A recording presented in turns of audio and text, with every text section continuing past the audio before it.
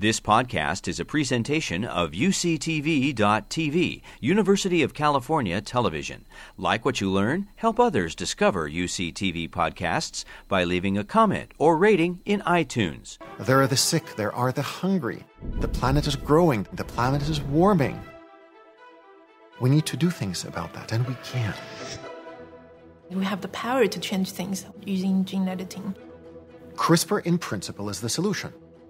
What CRISPR does is provide scientists with a tool to change DNA sequences in plants, animals, humans. CRISPR has the possibility to end disease like sickle cell anemia, HIV, malaria. Build crops to meet the needs of a growing planet. The potential is just incredible. It is very important for people to understand the technology CRISPR. We have to communicate to the public in a language that's honest, that does not talk down, and that helps. Frankly, I don't think science is the language.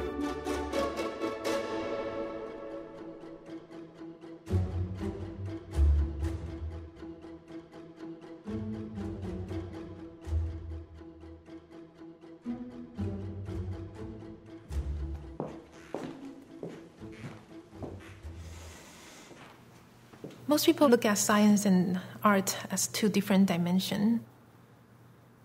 But to me, it's really interrelated. In science, we pursue the truth. We want to answer questions. But in art, I never answer questions. But I get to ask interesting questions. This is my artwork, crisp paper. I call it crisp paper because it's a combination of CRISPR and paper. They are made out of primarily CRISPR-edited rice. And I look at it as a combination of the modern technology with this ancient paper-making art. Using CRISPR technology, we have the power to change things. What do we want to change? I think that is what we are going to all think about for science, for the policymakers, for the society. How are we going to take advantage of this very powerful technological invention? The mission of the Innovative Genomics Institute is to take the marvel that is CRISPR and the extraordinary power of precise genetic engineering to make a difference in the real world. How does CRISPR work? Imagine you're trying to edit text. What's step one? You have to identify which section of text you want to edit. CRISPR can be programmed to find a specific stretch of DNA inside a living cell. It runs inside the cell, goes into the nucleus, and finds precisely the gene that we asked it to find. And then it's very much like word processing. You hit backspace, backspace, and you type in new text. What is the molecular equivalent of backspace, backspace? Believe it or not, you actually cut the DNA. Cracking the DNA open gives scientists the opportunity to change DNA precisely where the break occurs. So, for example, we can get rid of a gene that causes a plant to be susceptible to a disease, or we can add a mutation that will give a plant a beneficial trait. We are very mindful of the fact that we're not building solutions in a vacuum. We're building solutions that people worldwide will want to accept and use. And yet, history teaches us that if we just show up and tell the world, look at our CRISPR-based solutions, better animals, better humans, come all, take a ticket, get in line, that's not what's going to happen. Some innovation is welcome, other innovation is not. Whenever there's a new piece of technology that's being developed, for example, CRISPR, most people have the first reaction, fear. It's scary. What is going to happen with gene editing, with this new powerful CRISPR technology? But at the same time, how are we going to take advantage of this very powerful piece of new technological invention without the fear? The IGI was excited to bring art into what we do. People don't want equations. People don't want formulas.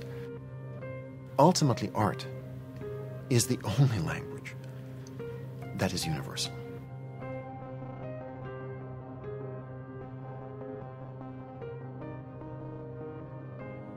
At Stochastic Labs, we support people working at the intersection of art, technology, and science. So we created this program called CRISPR Uncommons, Creative Considerations and Genomic Innovation. The idea was to bring the artists into the community with the scientists, to get them to be part of the ethical conversations, and to be really up on the research that was going on in this area. We have a big problem with the future world population. We're just growing and growing and growing, and we still haven't figured out completely how to solve the nutrition and the food supply problem. Do you remember the name of the gene that is CRISPR edited out? Yeah, this was the so-called CAO gene. We do genome modifications on a lot of different species, but I personally work with rice. And two projects are very dear to my heart. It's the improvement of grain yield. And it's also disease resistance. If we actually can boost the immune system of the plants, we can get rid of all the pesticides we use right now. We can protect the farmers and the consumers. When the fibers get stronger and harder, it's good for the paper making. The collaboration with Chong-Ying was actually very unexpected for me. These plants she used later in her art, I used them essentially to try out CRISPR and confirm the technology is working well here in this lab.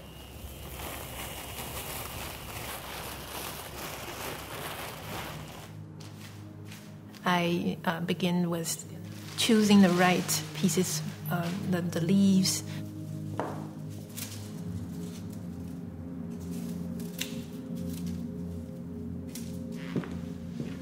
And then started to process the pulp, primarily involving cooking and then also with some chemicals to break down the unwanted components. It's a funny smell. The longer you cook it, the more smell it will come out.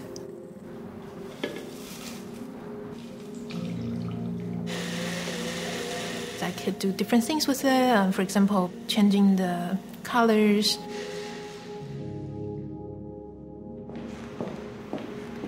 Or making different density. So then eventually it turns out to be visually very different on the final artwork. Once the pulp is prepared, now I start the actual paper making process, which is primarily using my hands to shape the paper. And all the three-dimensional structure and the color is formed with the movement. So it is recording basically just my hand movement, making the paper froze at the time. Art is a living being that is expressing the ideas, that is talking with you, inviting you to think about things around you, including thinking about science, thinking about technology, even thinking about the art you are looking at. The reason to use paper is to put this scary, fearful, new piece of technology in this very comfortable, familiar material. That could make us feel, oh, okay, it is okay to live with it. This is okay to leverage the advantage of this piece of technology as long as it is within a comfortable zone. 10,000 years ago in Neolithic China, folks domesticated a wild plant which we now call rice.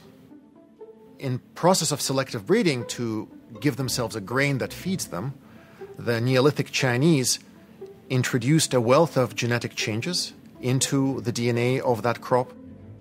And here we are with many varieties of tasty rice, not one of them genetically looking like the original parent.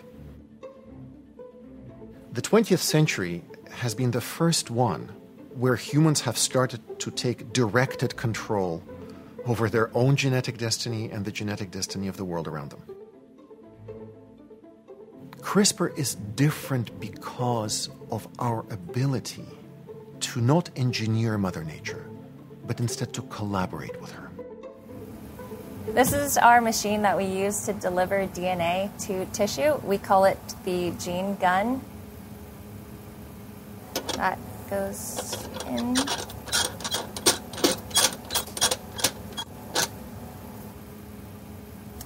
Then we put our DNA in, and finally our rice cells.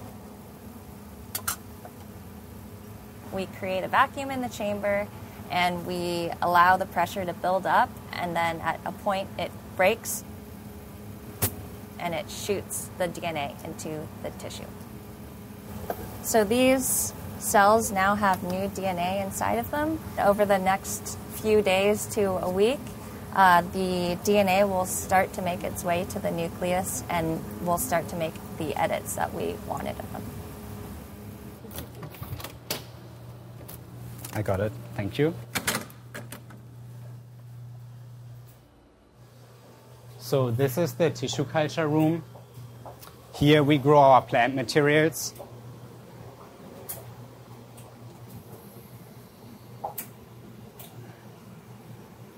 So Jackie just introduced the DNA and CRISPR reagents into the plant cells for us. Thank you. And now we need to put them into the dark because after the stressful treatment, they need to have some rest. And also we need the CRISPR reagent to be active and actually make the cut. So hopefully in the end we will have the ideal rice plant. And for example, this means we increase the yield, the grain number a lot through adding more branches to the flower. And this really has a high impact because you get more grain for one flower. Then we will also reduce the number of stems in the plant to make the plant more compact. And this has a super high effect because you can grow much more plants in a smaller field. So you get also a much higher yield. Honestly, if you ask me, I think it's a revolutionary technology.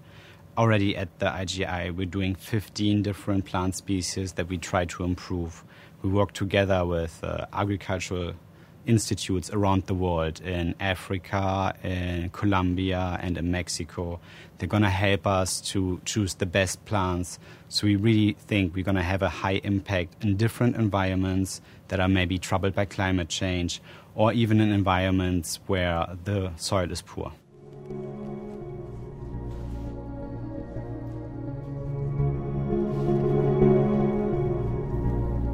Paper is such a thing that's so fragile. And we all know that paper wouldn't last forever.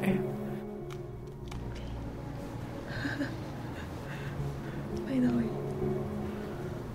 And just because of that, we put in extra care to protect this piece of paper if it has certain content on there. Maybe it's a letter from the loved one, maybe it's a piece of artwork. And you know that it's not going to last forever. And that makes you want to protect it even more. It makes you value it differently.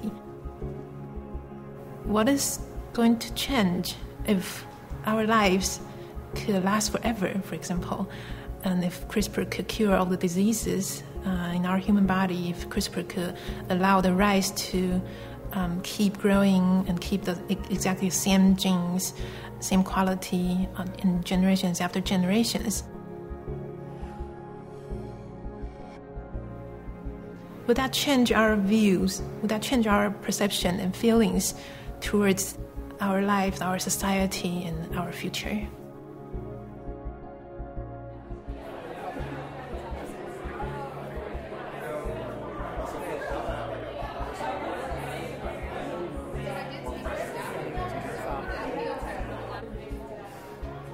I think that there's a popular perception around science and technology that it's something that is being developed behind closed doors and that we don't really have an opportunity as just regular people to influence the future of. And I think that we're actually all incredibly wrong when we think that way. Yes. Yeah. Well, I love your work. Well, thank you. Thank you so much. Yeah. You can also see the grain coming out of the paper. The plants is pretty much all dead.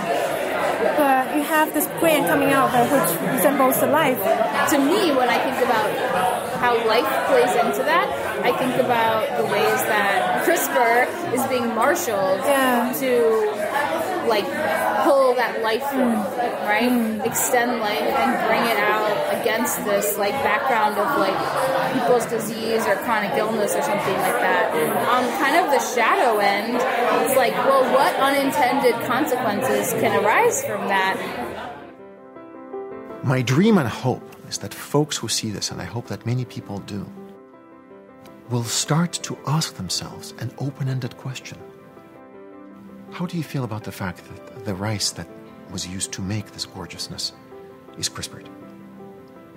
Does it bother you? Does it scare you? Why? What is bothersome? What is scary? Will this happen?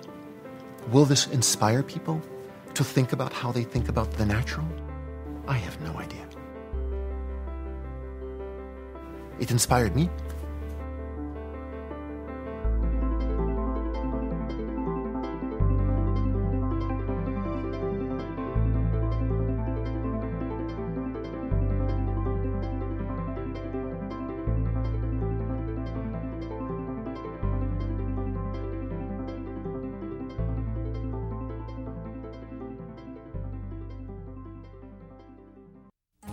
You've been listening to a podcast by University of California Television.